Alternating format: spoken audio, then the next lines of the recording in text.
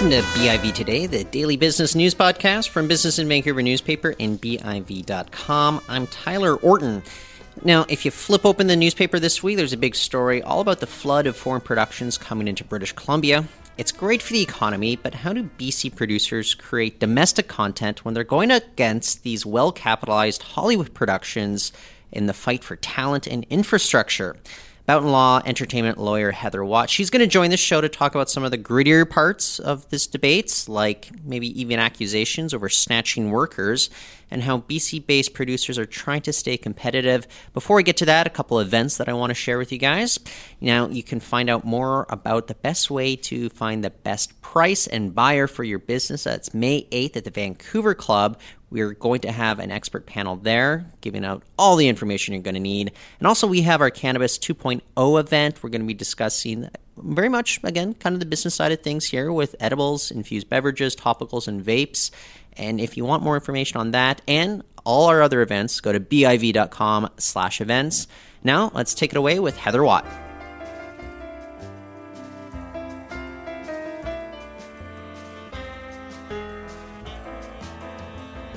The volume of film and TV productions in BC has shot up more than 20% over the past fiscal year to reach an astounding $3.58 billion. This is according to a new report from the Canadian Media Producers Association. But growth has actually really been driven by foreign productions coming into town. So what does this mean for local producers as they strive to create domestic content? Joining us today to share some of her insights, it's Heather Watt. She's an entertainment lawyer at Boughton Law. Heather, thanks for joining us on the program. Thanks so much for having me. I'm happy to be here. So I don't know if this may be from anecdotal observation on your part here, but how are local producers really doing when it comes to being competitive with regards to securing talent and infrastructure when we see these big giants coming into Vancouver and they have the financial capacity to pretty much get whatever they want at this point? Yeah, well, I think that, as far as my clients go, I definitely see them putting up a good fight. We still see a lot of really great local content being made by our independent producers here in Vancouver and across Canada, of course. But anecdotally speaking, we've seen situations where we've had like literally half of a film crew get poached by a U.S. producer that came in and just had better financial terms that they were able to offer. And this was mid-production.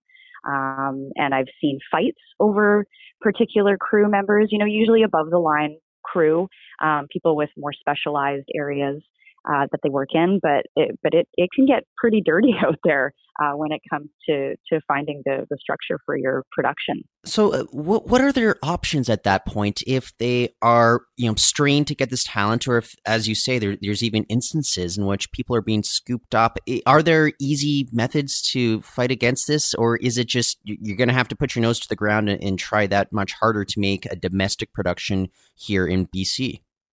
Yeah, I think it's hard. It's a matter of people really straining against the already limited budgets that they're working on, maybe trying to seek out other sources of financing elsewhere to increase their budget so that they can offer more competitive rates to crew members that they want to engage. I think a lot of the time you see people that maybe don't have the big budgets looking for newer members that are coming out of school and are new to the industry, which is great for those people, right? Getting the opportunity to work on a crew. And it might just mean that you're starting to look for somebody with slightly less experience than what you maybe want, but everybody's got to start somewhere. So it does end up working out well for those folks that are coming right out of school or do have less on the ground experience. And that's what I see a lot with the smaller, more independent productions that I work on is people kind of coming together in a really collaborative way and just saying, hey, let's just give this a try. And it ends up working out. Like I said, we have a lot of really great content coming out of Vancouver these days.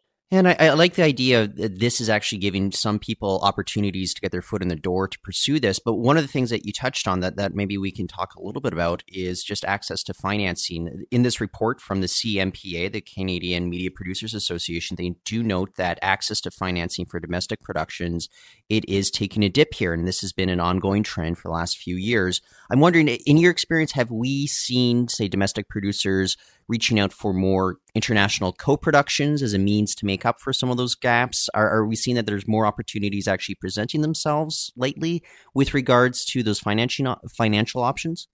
Yeah, I think what we're seeing here is that people can be very creative about the way that they find the financing for their production. So international co-productions are definitely a really advantageous way for our local producers to put really good quality content out there in collaboration with an international partner, and not have to search too hard on finding different sources of financing for that.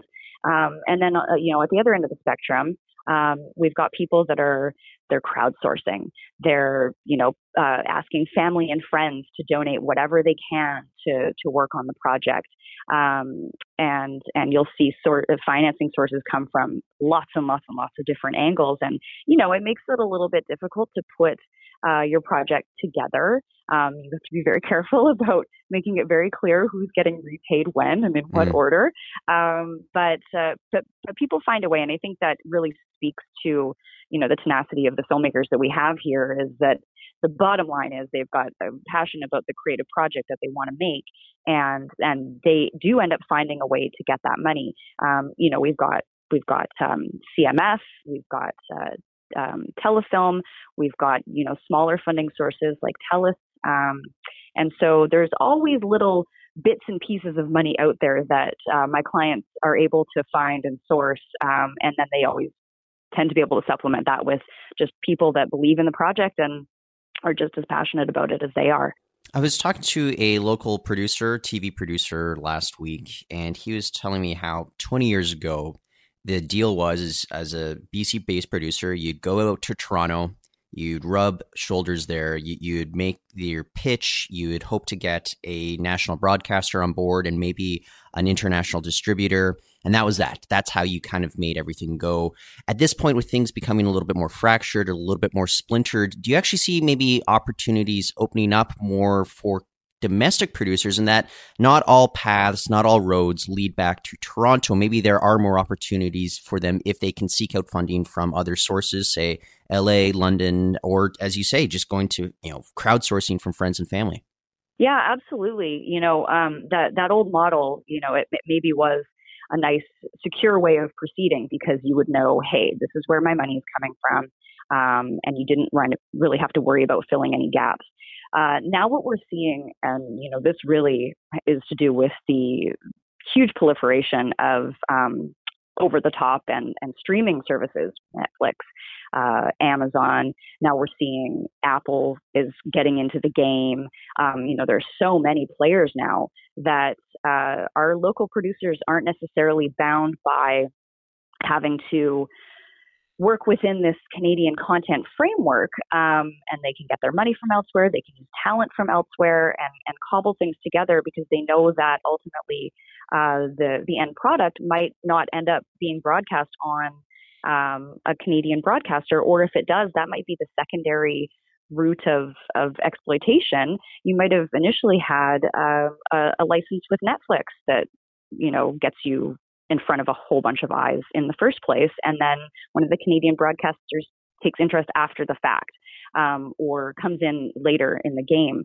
And so it's really interesting, the landscape that we're working in right now, because there's so much opportunity for Canadian producers to be creating content, not just for the Canadian broadcast system. And now what we're seeing, of course, is the Canadian broadcast system trying to kind of catch up to that and say, well, wait a minute, we need to see some regulation here.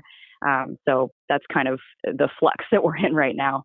Yeah, I know there's a lot going on before the CRTC at this moment. It's going to be intriguing to see what comes out of this. But you mentioned a second ago, this development of Canadian content. And I recall last summer, we had the announcement of the local initiative to incubate more storytellers through the Pacific Screenwriters Program, especially, when you consider the fact that we do have these foreign productions coming in. Do you think that there is this need to get this homegrown kind of storyteller talent to make sure that we have kind of the scripts ready to go? Then we can get maybe financing backed, and we're meeting a lot of the obligations that you think we would need to meet just to get, I guess, kind of this culturally relevant stuff here that really represents stories from British Columbia. Yeah, I think it's incredibly important. I alluded to it before, but there's certainly a tension between the international streaming services and the Canadian regulatory framework as it currently exists. And the idea that, well, to some extent, we do want to see these international players adhere to what our Canadian framework is or should be, because, of course, the over-the-top systems don't really work within the linear broadcast framework that currently exists. And so, I think the tension needs to be moving towards a balance between competition on the marketplace, but also regulation that really actually recognizes that we're in this different realm now, where there's a whole bunch of new players that are operating in Canada, and they should be operating in here on the same playing field as our national broadcasters have to. And I think that will provide a lot of support for the local filmmakers that are trying to get their work out there. And I am curious about your thoughts on this, though, because things are changing so quickly. Is there a bit of a problem with, government trying to get a handle on everything, and within maybe 2 or 3 years down the road, maybe the industry could change dramatically once again? Or do you think we need to be, striving to figure things out, given kind of the current climate, the current status, and then just try to keep moving on, keep adapting as best we can moving down the road? I think that's what's going to have to happen. I mean, it's not like it used to be 30-ish years ago when the current regulatory framework came into play, when linear broadcast was kind of just the way of it, and there was sort of only one way of getting your work out there. Now we're seeing the creation of all different types of platforms to get your work out into the world. And, one that I just was hearing about very recently is this new platform, Quibi, and it's actually going to focus on short form content. So really like maximum kind of 10-minute bites of entertainment and content for people that are kind of, of the 25 to 35 demographic. They're out of the house for most of the day. They don't necessarily have time to sit down and watch an hour's worth of content. And so, something like that is something that's potentially going to change the playing field again. And so I don't think that any current regulatory change can be done in a way that says, this is how things are now going to be going forward. I think it has to be the notion that things are going to keep changing, and we have to be able to adapt and respond as those things continue to change. Well, look, it's a great time to be in this industry with regardless of what's going on. I've never seen it busier. I've been covering this beat for about 5 years now, and everybody I talk to says it's a very exciting time. So we're going to keep following this. And Heather, I'd like you to come back and share more insights as we go down the road, as this industry continues to shift and morph and develop into something that's having a huge impact on the BC economy. Oh, I would love to come back anytime. Thanks so much. Excellent. That's Heather Watt, entertainment lawyer at Boughton Law. And that's it for the show today. We'll be back tomorrow. For now, you can find our archives on Apple Podcasts and Stitcher. Share with your friends and leave 5 stars as it helps more people find the show. For now, I'm Tyler Orton. Thank you for listening.